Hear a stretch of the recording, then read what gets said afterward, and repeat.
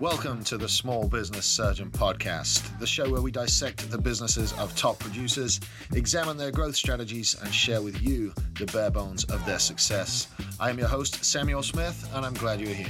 Let's operate. Hey guys, what's up? Welcome to this week's episode of the Small Business Surgeon Podcast, and today we have some superstars joining us. We've actually got a 2-for-1 special. The hosts of the Liquid Lunch podcast are joining me. I have got Matt, the man, Meehan, and this is a mouthful, so excuse me. I've got Luigi Rosabianca, better known as the Professor. Is that right, Luigi? Brilliant. Perfect. Guys, welcome to the show, guys. I'm super stoked to have you on here. Welcome. Thanks for having us. The honor's all ours, surgeon. Yeah, we got the surgeon, the professor, and the man. So it's going to be an interesting hour or so with you guys. And I've been looking forward to this one. We tried to get it on the schedule, and getting three of us together at once has been a little bit trickier. I'm going to defer to Matt first. You own the Shield Advisory Group, and you host the Liquid Lunch podcast. Just give us a quick 1,000-foot overview over who you are and what it is you do, mate. So, Sam, first of all, thanks for having us. We really appreciate it. Shield Advisory Group is a small business consulting company that focuses on giving our clients access to credit and capital, alongside giving them all the same tools and resources that larger corporations have. I spent 17 years on Wall Street. I own my own investment bank. Transitioning into working with small businesses, I realized they lacked a lot of resources out there that came second nature to me and Luigi, and we could help provide them with these services, and it'll help them scale their businesses a lot faster. Mm-hmm. And do you find that's more ignorance on the small business owner part, maybe just not being exposed to that information? I don't know if I'd call it ignorance, right? Usually when somebody starts out a business, it's because they're really good in their craft, right? Mm-hmm. And they don't want to work for anybody else anymore. And the truth of the matter is, you don't know what you don't know. Mm-hmm. The candlestick maker goes and he makes candlesticks, but he doesn't know how to do the finances of the business or keep the books properly. The auto mechanic goes and sets up a repair shop. But at the end of the day, when it comes to hiring or having a timeline and systems and processes in place, that's where they tend to struggle. Yeah. So lack of knowledge of the specifics there. So what is it you actually do in the day-to-day? So the day-to-day business is a lot of our clients tend to come to us for some type of funding. We directly lend to them, or we have about 60 institutional relationships we work with in order to get them access to capital. But the truth of the matter is, a lot of these smaller business owners are just throwing money at their problems with no game plan out there at all.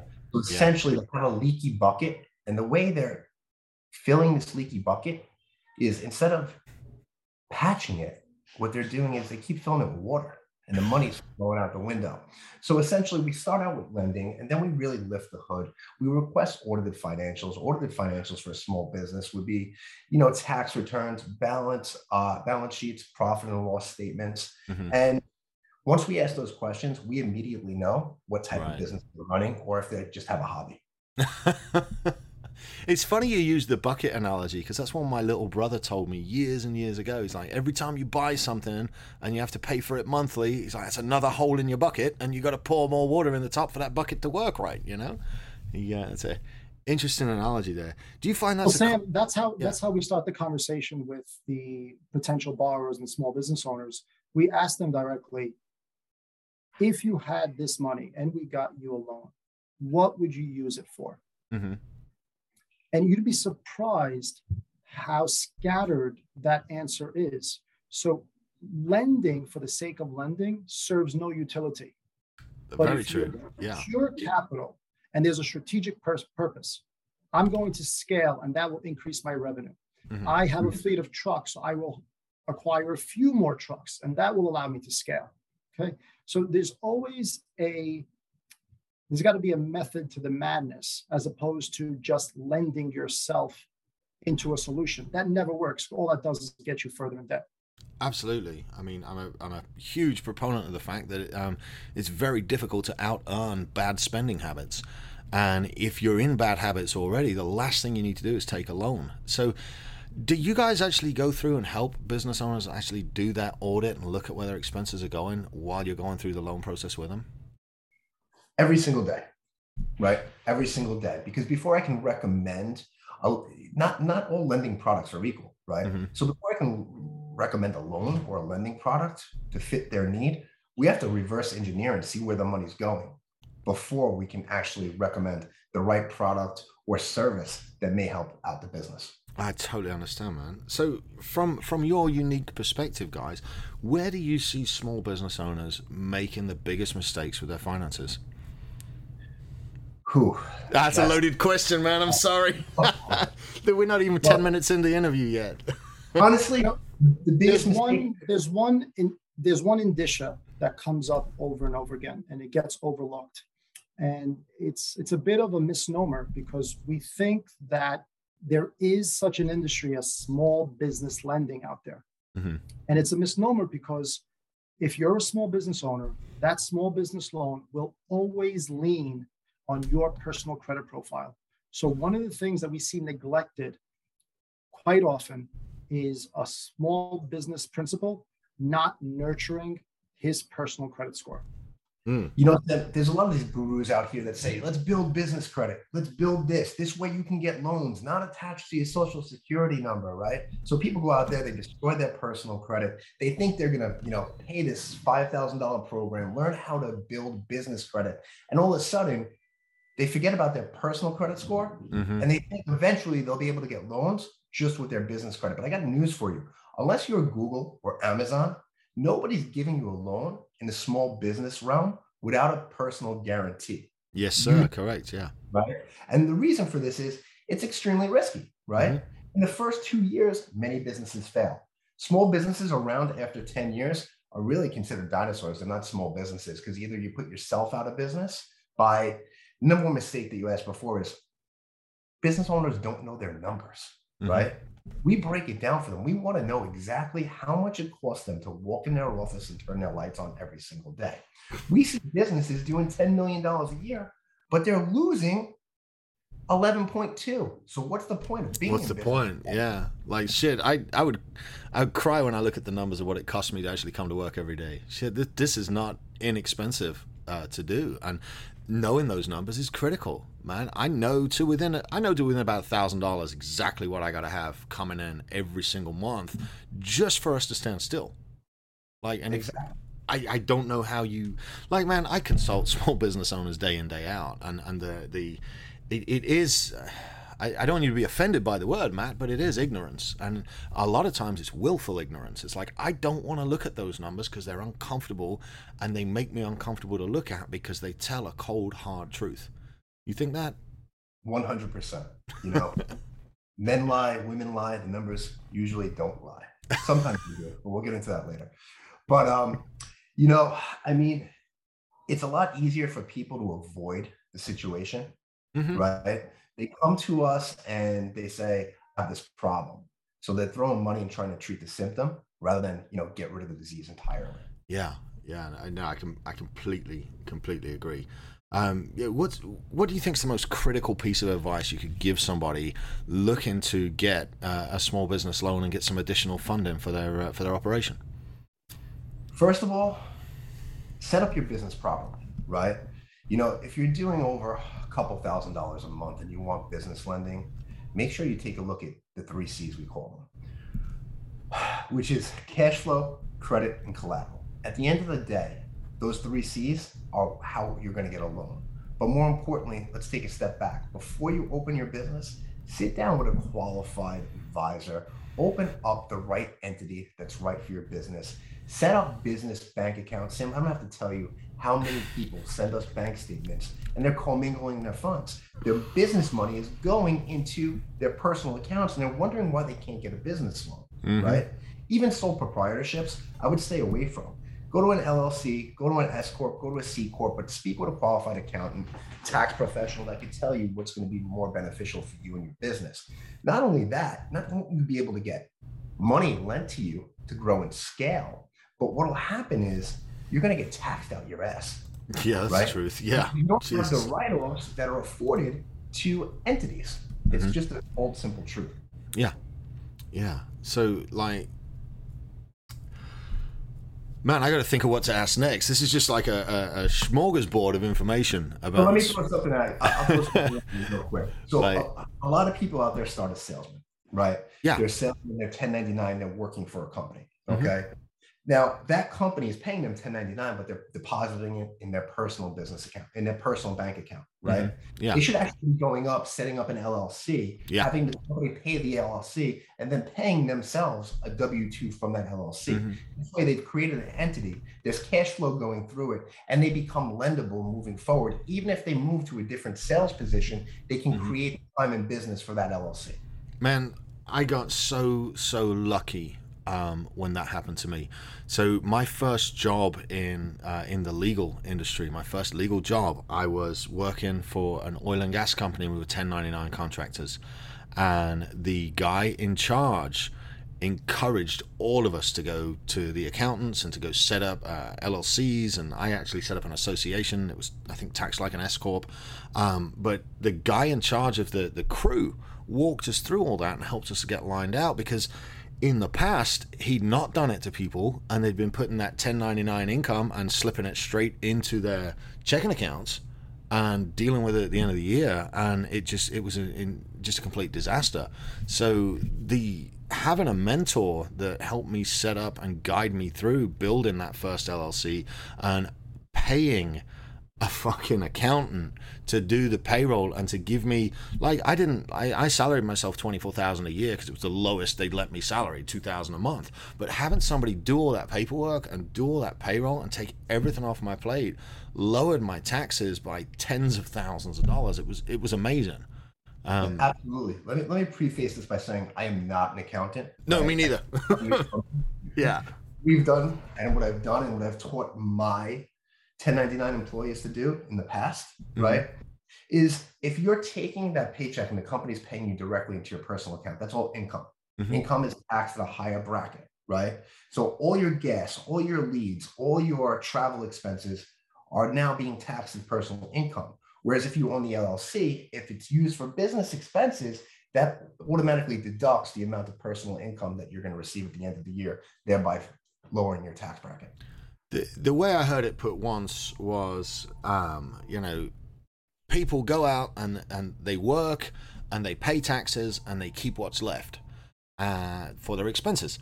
And businesses that are set up right, they work, they pay all their expenses, and whatever's left is what they pay taxes out of. I mean, is that the simplest way to look at it? It is. Without getting you in legal trouble. It is. I see that look on your face. It means there's like 17 answers to that question, and Luigi's just laughing at me now. I've heard that, Sam, you know what it is? There's always that Goldilocks zone with everything. You know, I had an old accountant once. They used to tell me, whatever you do must survive the smell test. If it doesn't smell right, don't do it. Mm-hmm. But like anything in life, government is best when it's small. They should keep their eyes out of our bedroom and their hands out of our pocket. Mm-hmm. Now, having said that, we understand that we need to keep the red lights working and the mail. No doubt. Yeah. So there's got to be a reasonableness standard with everything we do in life. But think about these protocols that we've just discussed. Okay, if we do them all, we suddenly have access to reasonable capital. Mm-hmm. If we don't respect these protocols, we have access to capital, albeit at a higher rate. Now, we know what margins are in businesses, right? If you've got a food and beverage business, your margins are 10%. Mm-hmm. You're a general contractor, your margins are 20, 25%.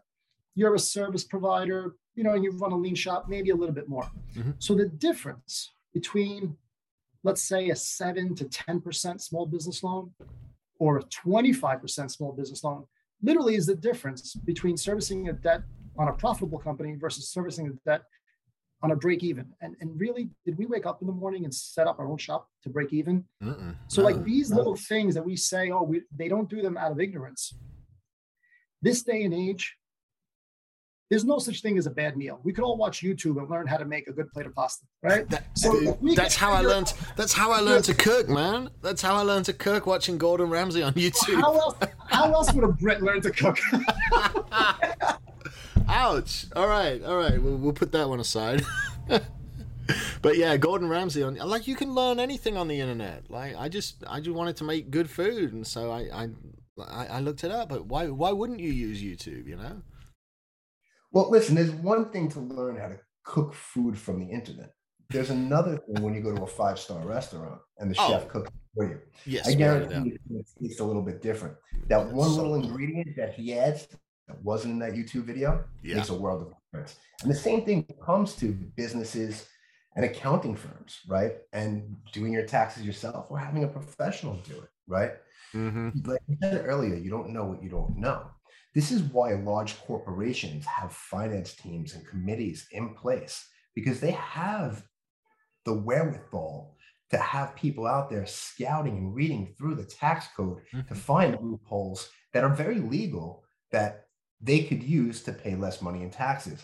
Everybody loves the headlines when they see all these clickbait headlines. Amazon pays $0 in taxes. Well, essentially, they didn't pay $0. What they did was they utilized federal tax programs and incentives on the state side and the federal side that allowed them to get tax credits to offset the money in taxes they would have needed to pay. Now, is that illegal? No, it's legal. Is it wrong? I don't think so. I think it's sophisticated, and I think small business owners need to understand these tax credits that are available to them as well. I mean, it's a game, and the more money you can pay to learn the rules and to play it, the more effectively you can. Like, I do so much better now that I have a good understanding of a lot of things, but I hire experts in every area that I need them. You pay the money, you get the expert, and the results speak for themselves, man. Totally agree with you. You know, it's so hard interviewing two people because I never know which one's going to answer. Yeah. We got a couple tricks we use on our podcast, the Liquid Lunch Project. You know, I don't know if this is going to be out on video or audio, but you'll always see me go like this or Luigi go like this. It'll be, a listener beforehand, just so we don't speak over each other. If you see me raise my hand, just finish your thought. I'm going to go with the question, or Luigi's going to go with the next one. There's a little inside information for y'all. Oh, I love that. That might make it a little bit easier. Yeah, we do. This goes out audio and video. Yeah. So, man, I want to pivot for just a little bit and talk a little more small business stuff and talk about the background of you and Luigi. I know you had some time on Wall Street, Matt, quite a significant amount of time. Luigi, I know very little about you, so I'm going to put it on you, Luigi. Give us a little bit of your background, and then maybe Matt can tell the story of how you guys came together to work together and to help small business owners and have that Liquid Lunch podcast, which I hear is doing very, very well right now. So, Luigi, off you go. Tell us just a little bit about you and how you and Matt got hooked up. So Matt and I have known each other for years, and I think there was just a mutual affectation. You know, we were fond of each other. We've gone out for drinks, and you know, we were both native New Yorkers, so we traveled in the same circle. And it was kind of one of those things where I think we were destined to do business together one day. It just took us probably 20 years to get there. Yeah. But you know, we took different routes. I was the firstborn of a immigrant family, you know, so forced to overachieve. Yeah. Whether or not I deserved to overachieve, I was forced into it, right? You got to go to school, got to be a good boy, you got to get your straight A's. Went to law school, did the law school route, right? And I'm proud to say I was one of those attorneys that learned the merits of the law, but is not practicing law. And I value the education I received, but I also have no desire to ever practice law. It's just, you know, just something that doesn't appeal to me. You know, I think Matt and I are a little bit more entrepreneurial and bent. So Matt's now in Orlando. I'm still in New York. You know, my wife's got very deep local tentacles with our Italian family. Yeah, so, I can imagine, yeah. Yeah, so we have to respect our roots. But I think what Matt and I did is over the last 20 years, we went really out of our way to make as many mistakes as possible. And we tried really hard, and we made a ton of mistakes. But through those mistakes, I think we were, you know, battered, probably have a couple of scars to show for it. But now we have this very unique skill set, because we've had a lot of successes, but those successes were results of tremendous failures.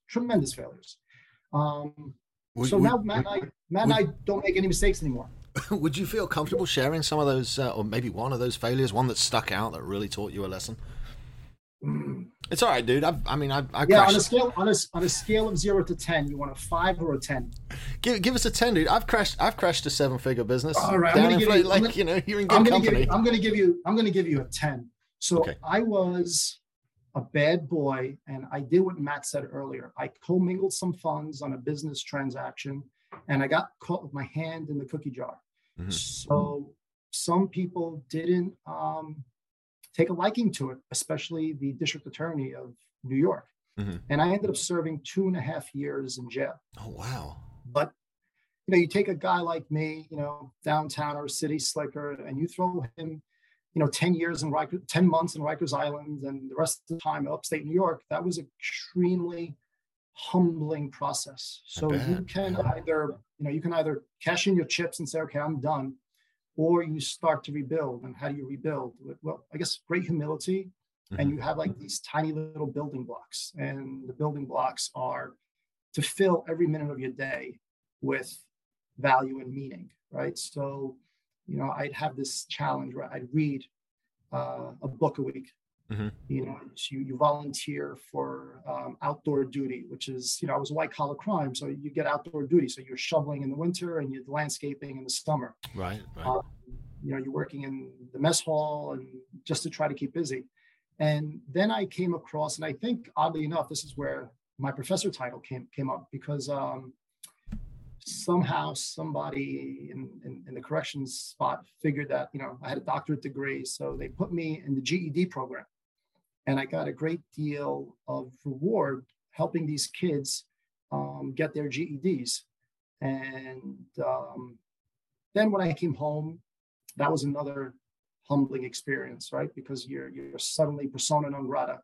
Oh yeah. Because you realize that you went to jail. You're the black sheep. Yeah, persona non grata. Yeah. I could count the people on one hand that opened their doors to me, Matt being one of them. So the humbling thing was, and this is something that is really difficult to appreciate, your clock stops when you go in. And it doesn't start for 2.5 years later. And everyone else moved forward, right? Everyone has advanced. Oh, wow, yeah. You haven't watched the World Cup. You haven't watched, you don't know the cool restaurants. You have no idea how you're going to earn a living, and you rebuild one day at a time. So I'm intelligent enough to appreciate that I made a mistake, and I was contrite, and I made amends, and I'm a better person today than I was back then.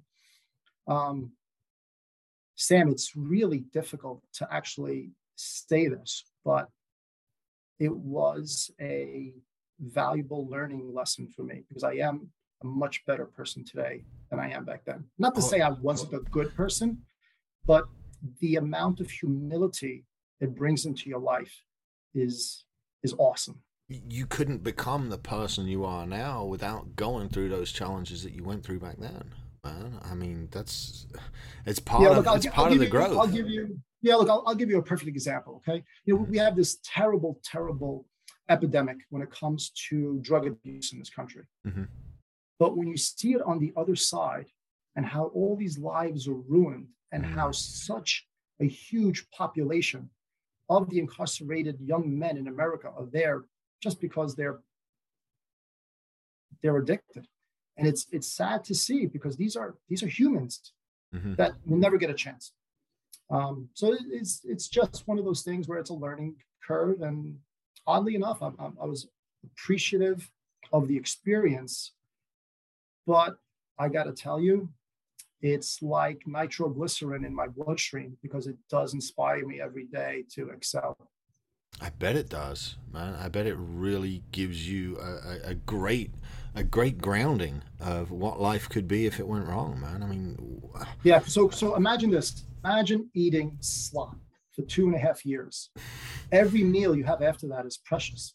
I completely agree. Yeah. I mean, I've not been to prison. I spent a night in jail. I know what the food's like. And no, I wouldn't like that at all. It must have been an absolute culture shock for you to adjust to. Sam, you wanted a 10. You got it. No, Lou, I I, mean, I think you just shocked him. His jaw's on the floor. He wasn't expecting that one. no, straight up, because like I know you now.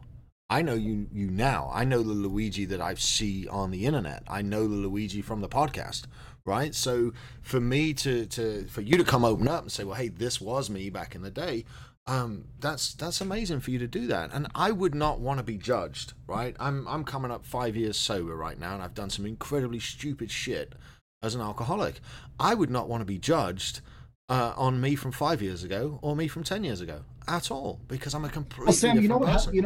you know what happens, and I've learned this through experience, right? That's why I don't like plastic surgery, because I think, the crow's feet and the wrinkles and the scars that shows the trials and tribulations of life. It's who we are. But the one thing that impresses me is when someone judges another. We're all humanly imperfect. Mm-hmm. We're all children of God. But what I've learned is that when a person goes out of his way to judge another, it tells me more about the judge than it does about the person whom is being judged. Yeah, absolutely. It's funny you mentioned that, because we were talking yesterday. I was talking yesterday in an interview about when somebody takes a job applicant for a final interview, they take them out to lunch and they let them order, and they would purposely make sure that their order came out a little bit messed up, and they wanted to see the reaction of how somebody treated someone in a lower social setting than them. And dude, I think that's the greatest trick ever, man. I point at one of you for an answer. Yeah, that's pretty incredible. I've heard of a few companies doing that. I might know somebody who actually does that. He's down there in the lower portion of the screen. Oh, he does that too. Guilty as charged. Man, I did not know that. It's probably one guy. It's probably Luigi started doing it, and everyone's like, "Shit, that's a really Sam, good idea." Here's the point of that, right? At the end of the day, all of life is sales. Yeah. When I met my wife, and I'm selling myself, right? Mm-hmm. When we speak with clients, we're selling ourselves. When we're interacting at the local grocery store, everything in life is a sales pitch. So to watch a future representative of your company in action, how he interacts with the public, I think that is an indication of what you have in store. Oh, it's one thing. So right. It's one thing to get to know somebody in an interview. They're on their best behavior, right? So you have a second interview, you have a third interview, right? We usually start with a telephone interview, see where it goes from there, right? Then they come in one time, second time, they come into the office again. The third time, we like to get them out of the office environment, right? And take them a walk and see how they interact with the public and what they do and what their mannerisms are. When they feel a little bit more relaxed, they don't have to be on their best behavior. That is one thing we're big believers of. Yeah, I love that, because it gives them an opportunity to relax around you, and it gives you the opportunity to see like the real employee that you're hiring. Because a lot of times the shine doesn't wear off for the first month, and then after that first month you're like, wow, that probably wasn't the best fit. Man, it's like dating, right? When do you really truly get to know somebody? When is that point, right? I believe it's 6, 12, 18 months in, right, where they let down their guard and really show you their true self. When an employee, what's going to wind up happening, it's going to be the way they perform in the office, right? Yeah. Everybody comes in, yeah, I can do this, I'll do whatever it takes. 5 weeks in, Kelly rally today, it just doesn't work. It's like me every time I go to the gym. Well, having said that, if you have a system where your operations are seamless and your support structures are solid, and you can make a very average salesman superlative just because you're giving him all the tools to succeed. Yes, I completely agree, man. We train on sales, and we train on all kinds of shit. Some of the best time I've spent over the last 8 months has been building systems for the business, and I cannot train core values I can't train somebody's heart. I can't train somebody's soul. And we hire on core values, and we can train sales all day because of those systems, man. Having systems has just been the best thing I've done in business. I mean, it's just incredible. When I grew my investment bank, we started out with the 4 founders, and we grew it to 80 registered reps, which means we probably had to hire close to 800 people because only 1 out of 10 stick. Yeah. So we got to pass a Series 7, and cold calling is brutal, and that's the way they did it. However, once they got to a certain level, we really didn't care about their hours. We cared about their performance. Absolutely. Yeah. But however, most of our registered reps were pretty open to asking if they could leave, right? I would never say no. My question to them would be, if that's all you got in you today, Matt, I opened 5 accounts, going to leave. If that's all you have in you today. And the top performers always stuck around, opened 1 more account, raised a little bit more money, and then left. Well, that's because everything that you want is on the other side of the shit you don't want to do. And if I've made 4 sales that day, then I'm done. And realistically, if I want that vacation and that nice car, maybe I need to be making 5 sales a day. Maybe I need to be making 6 sales a day. But everything you've ever wanted as a salesman is on the other side of calling those damn leads and making sure you follow up. So that said, Luigi, what do you think the most critical personality trait for somebody entering your industry is? Persistence. I love persistence. that. And I think because any time you're in business in this wonderful United States of America, shit is going to happen. Look at the last 20 years. We've had 2 recessions, a terrorist attack, a pandemic exacerbated by questionable legislative intent, et cetera, et cetera, et cetera. And that's not counting personal issues like health, family, deaths, divorces. So if you don't have that persistence, I don't even think it's worth starting. Dude, that was powerful, man. I've got to agree with you. It's persistence pays. This shit does not get any easier. It's gonna happen every day. Like you said, a recession, like right now, I can say this without being alarming, but hyperinflation, stuff that we've got to work our way around, the values of things changing and the price of labor changing. It doesn't get any easier. You just get better at it. You get better at managing the problems with that consistency and with that persistence. But it's also flipping the coin, right? Because with this hyperinflation and the prospect of possibly a recession, there's also opportunities. Oh God, now, I don't know what industry the listener may be in, but whatever industry you're in, you have to find those opportunities in these turmoils, because it like everything else, it'll be cyclical and we'll come out of it. Let's use Airbnb as an example, right? Legacy hotels are hurting.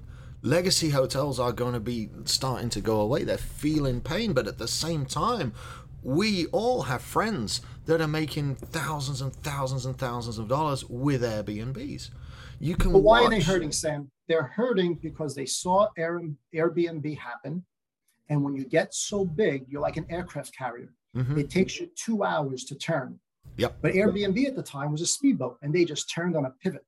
So that's the problem, is when you get too big for your own breaches, it slows you down. But the guys that are entrepreneurs, even though it looks really, really scary right now, there's never been this much opportunity coming down the pipe in this country as legacies start to crumble, as the big companies start to go away. There's so much opportunity for the smaller guys. I can't help but be excited about it. Even if a recession does come, it's business owners that are going to lead us out of the damn recession. Let me give you an example. It's a matter of when a recession's coming. It's coming. Yeah. Oh, Look, yeah. Here, we don't have a really good tax code. Look, I'll be honest with you. I think the administration's not doing its job, right? We knew about inflation a year ago, okay? Jack Dorsey, everybody knows him from Twitter. However, what they don't realize is he also ran a company called Square, which is one of the biggest credit card processors in the country. Came out and he said, I think we see hyperinflation. Why can he say this? Because he sees the prices of everything going up because they control the data. right? He sounded the alarms. Nobody wanted to listen. They blew them off. Every time I see the inflation numbers come out, it's a joke because the number that they put out yesterday, what was it, 8.5%? Double that, right? Oh, easily. 7%. Because remember, the price of fuel and food's not in there. And I can tell you just alone from going to the grocery store ourselves with my family, food prices are up between 15 to 25%. Easily, dude. It shocks me every time I go to the grocery shop. Like, I'm like, how in the world am I spending $300? Like, there it is. Yep. Sam, let me give you an indicator that we see happening almost on a daily basis. Okay. And I think this could be a little bit of a tidbit for all the small business owners that are listening. There are a tremendous amount of small businesses in America that have been buoyed by PPP, EIDL, a sense of post-pandemic exuberance. But these businesses are flawed, okay? You put money as a Band-Aid doesn't mean you're healing that cut or that scar. So I think you're going to have a tremendous amount of small to medium-sized American businesses failing over the next several quarters. And I think a recession and hyperinflation is just going to exacerbate that. Now, where are the opportunities? Where are the opportunities, right? The opportunities are, you pick up some competitors, you expand your geographic range. There are opportunities for small business owners that are run soundly. The fastest way to double your business is to buy out a competitor. Correct. Yeah, I've heard that many times. Everything Luigi said is spot on point. Inflation, recession, but what people aren't realizing is we're in a huge generational shift right now. Every baby boomer out there who just made it through the pandemic by the skin of their teeth, they don't want to wait 3 years to get out of a recession and another 4 years to recover. They don't want to business immediately. But the benefit to a lot of small business owners out there is they don't have any succession plan in place, and they care about their people. So there are going to be deals to be made where companies are going to fail, but other companies are going to balloon up. Yeah, and it's going to seem like overnight. It's going to happen very quickly. Maybe I'll come to you guys for some business credit so I can start buying more businesses. I say this podcast becomes a small business hospital within a few months. You know what, man? I love what I do. There's a staggering amount of people that are reaching out for help, and I'm like, fuck, I don't know how to help them all.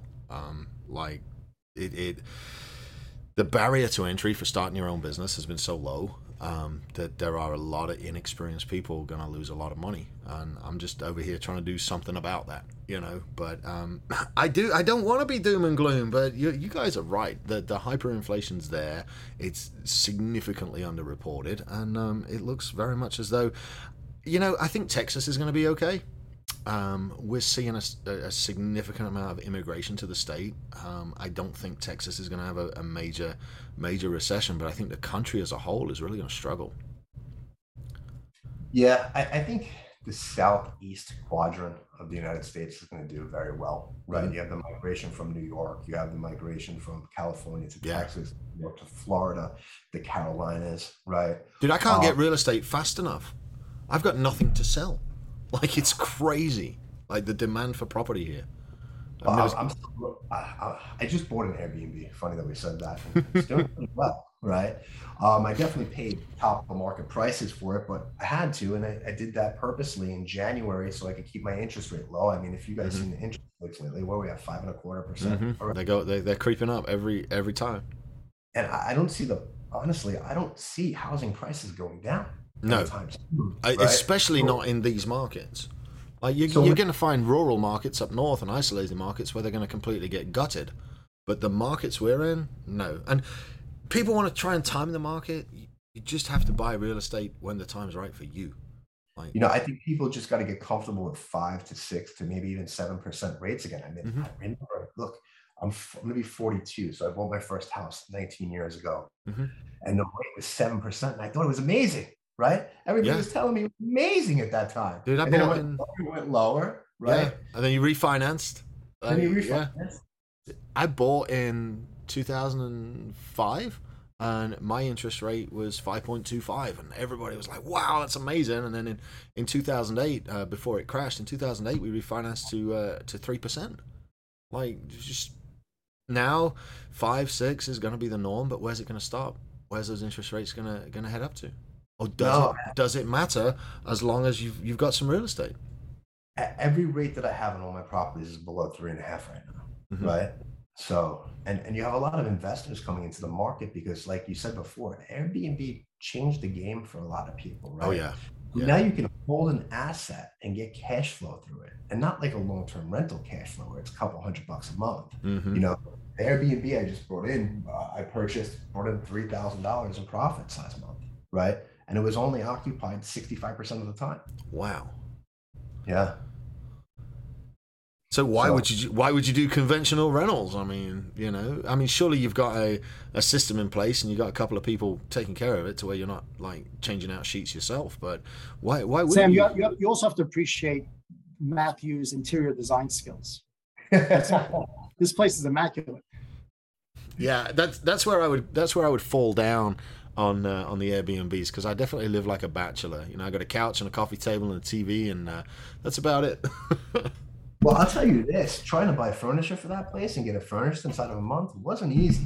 Every furniture place that we went to, I had to say, what's in stock? When it was finally, they said it was in stock, it can be next week, it got pushed back a month and a half, right? Yeah. Everything else was out 12 months to a year. So there's still a lot of demand out there, and the supply chain issues are for real. There's a huge amount of demand. I think that's got a lot to do with the amount of money circulating as well. Everybody had a little bit extra. Everybody's making a little bit more money, so and they're not going out as much. I don't know if the restaurant industry's come back where you guys are at, but out here it's still struggling because people are like, you know what? I made it for a year and a half without going out to eat, and I kind of like, it's like me. I cook all my shit at the house now, and I don't mind going out to eat, but I feel like I get such better food when I'm at home, thanks to YouTube.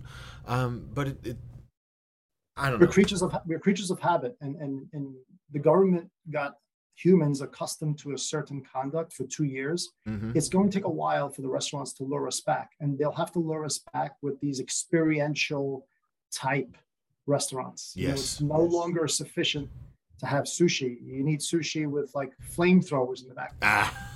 But people are blaming millennials for Applebee's going out of business and all them shutting down. But how about you blame Applebee's for making crap food? Like, nobody ever thought about that? Guys, I live in Florida. I was on a comedy show a couple weeks ago, and the comedian gets up there and he goes, Florida, everybody hates you motherfuckers, because it's like the pandemic never happened, but it's the truth, right? We just went on with our lives, whereas Luigi's in New York and it was locked down and you couldn't move. At least you're in Texas, right? You had freedom out there. Luigi, for the most part, Luigi was a communist state. I tell you what, while we're on this subject, they wanted to do another closure last 2 New Years ago now. So over Christmas, the cases spiked, and they went to close all the businesses down for New Year's. They wanted to close all the bars, the restaurants, and everything. And me and one other bar owner, I had a business owners networking group. It had about 800 business owners in the time. We went to the commissioner's court, and we stood up in front of them and we presented, this is what it's going to do to the businesses. This is what it's done so far. This is why we think we should stay open. And damn straight, if they didn't take me back in the judges' chambers for about an hour, and then later that day they made the announcement they were going to keep the bars open. And that's just me and one other guy making a difference in a community. So at some point, I'm very, very nervous that they're going to start bringing lockdowns back again. If you see just yesterday, Philadelphia. Exactly. Yeah. Mm-hmm. China's totally locked down. I don't think, in my opinion, I don't think the majority of this country is going to stand for it again. No, I don't either. And what I want to let everybody know is like 2 guys went to commissioner's court and presented a logical argument, and the commissioner's court listened. So if I can do that in my city, then y'all can do it in your cities too. Just I don't think that the politicians are quite as evil on a local level, maybe, as they're painted in the media. I think they want the right things, and I think they care very much for their communities. I just don't think they've got all the information that they need to have. It's really, in my point of view, it's the local level politicians that have the biggest impacts. Yes. Right. Yes. No doubt. The higher level politics, it's a game. Let's look at what's going on right now. I mean, we're 2 years after this pandemic started, and you still have people waiting for stimulus checks for their business. Yep. Insane. We started helping a lot of clients. We've gotten $60 million back for small businesses with the Employee Retention Tax Credit Program. It's a great program. Here's the problem with it, okay? It takes 6 to 8 months from the time you file to get your money because the IRS don't have its act together. Right. Unlike PPP and EIDL, they're not loans. This is a program where you don't have to pay the money back. Let's face it. The banks made money on PPP. It was all over the news, right? The SBA is making money on EIDL, even though it's a great rate, goes out 30 years, it's 3.5%. They have marketing departments. They marketed for all these programs. Now, this ERTC program, less than 20% of the business owners in this country know it even exists because the IRS don't have a marketing department. However, we have clients getting substantial amounts of money back, but they're having to wait. So let's say they file today, chances are they're not going to get a check till December. Now, wow. Then it's going to be April. We're going to be 3 years. So if this was a stimulus program, right? We're 3 years out. These businesses are lucky if they're still open. Yeah, thank God. Dude, we lost our asses in 2020. All told, probably about 200 grand. Which to me was, at the time, that was it. That was like, damn, we're fucked. And if it wasn't for PPP, I would have lost significantly more. So it really did. It helped me when it was supposed to help, and it kept the lights on. And I don't feel guilty for taking it because I paid far more in payroll taxes over the years and since. But what are some? Because we don't have a terribly long amount of time left on the podcast, but I do want to touch on some of these programs that you guys are intimately involved in that are helping small business owners get capital. Can you give me a rundown of that one that most business owners don't know about? It's called the Employee Retention Tax Program. It was passed in the CARES Act, right? And it was expanded inside the American Rescue Plan. Now, when it first came out in the CARES Act, it was either the guidance said you can either take PPP or ERTC, okay? When they expanded in the American Rescue Plan, what most people didn't realize was they actually changed the language saying, if you got PPP, you can still get ERTC, however, you can't double dip. So for example, let's use easy numbers here. If you were able to get back $5 in ERTC tax credits and you got $2 in PPP, you can't take $5 in ERTC, you'll only be allotted $3, right? Yeah. And it's an amazing program. You can get up to $33,000 per employee, right? You have to have W-2 employees, which means you had to have people employed on the books during the pandemic. It's essentially a way of the government giving back to you all the payroll taxes that you paid in up to a certain threshold per employee. Man, if I'd had a little more skin in the game, and a little more revenue in 2020, I'd probably hit you up on that. But I think we're pretty much we're through it. I'd feel bad taking the money now. We've got through to the other side of it. So yeah. But for those of you that found that interesting, please reach out to Matt and Luigi, because I know how many millions of dollars have you helped with now? It's a lot, right? Yeah, we're just about 60 million. If you guys want to find out some more information, you can go to www.shieldadvisorygroup.com/ERTC. That's Eric, Robert, Thomas, Christopher, shieldadvisorygroup.com/ERTC. And of course, we'll throw that in the show notes, so you'll be able to go and whatever platform you're listening to this on, go through, click in the show notes and run through to their stuff. So I'm not going to keep you guys too much longer. There's all kinds of questions I ask about books and mentors and all that stuff, but we've been hanging out for the better part of an hour already, and I really don't want to end the interview. I'm quite enjoying it, but we're going to overtime. Let's do it, Luigi. Let's do it. All right. So I'm going to ask you, Luigi. I am a huge proponent of continuing education and consistently learning new things, and I've got a big stack of books both on my desk and my coffee table. What's one standout book that you have read recently that's had an impact on you? Can I make that 3 books, please? Absolutely, yeah. The more I write all these down, I read the books recommended. Yeah, I love it. I think you cannot be considered a small business owner in America until you read all 3 of Ayn Rand's books, simply because they are the epitome of capitalism. Because the underlying tone of capitalism is a keen moral compass. And what is capitalism, right? Capitalism is the struggle of the individual to seek enlightenment and perfection. And by you building a business, you're improving your community.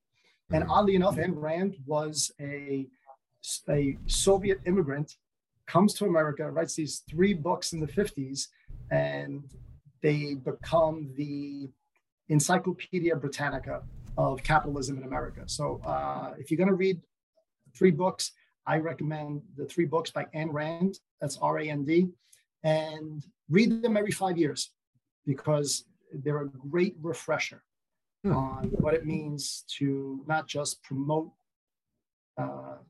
civil rights, civil liberties, but also the consummate perfection of the human spirit. Well, I just added those to my reading list, man. That's good. I love when guests make recommendations, because you get the best, the very best that the author has. He puts in his books. That's going to be his life's work. So I love to read books. I love to gain stuff from them. All right, I got one more question. I'm going to field it to you, Matt, seeing as you did so well with the website there. For those guys that have enjoyed listening and following along and maybe want to work with you guys or see what it is that you do in a little bit more depth, or check out the Liquid Lunch, where can we find you online? So you guys can find us I'm on Facebook a lot. So if you want to reach out and ask a question, that's usually where I answer mostly everything. But Instagram and Facebook, I'm at Matthew R. Meehan, and Luigi is at Luigi Rosa Bianca. You can find our podcast on Spotify and iTunes at the Liquid Lunch Project. Again, it's the Liquid Lunch Project. And then if you have any questions, business related, you have any questions related to financing, ERTC programs, go to our website and you can get in touch with us there. It's www.shieldadvisorygroup.com. Man, I have loved having you guys on the show today. I wish we could make this a 2-hour interview, because I've got so many more questions. Maybe we'll run it back here in another few months and get you back on. But I've had a real blast. Let's do it in a couple of months after Liverpool wins the Premier League. Careful saying that, because it might be a couple of months. It might be another 30 years, mate.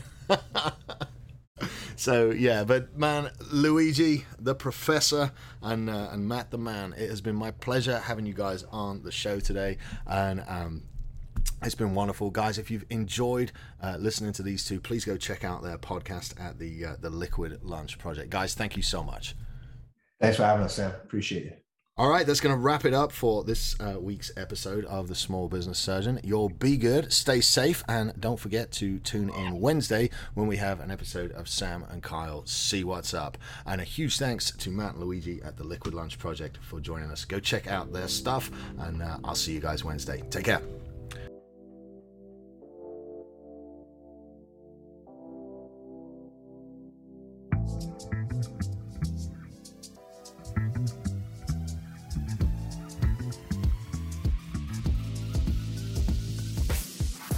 This has been the Small Business Surgeon Podcast. If you've made it this far, you clearly like it. So go on iTunes and leave us a 5-star review. This helps people find the show and spread the good word. Share with friends and follow us at Small Business Surgeon on Facebook and Instagram. Thanks for tuning in, and we'll see you for your follow-up next week.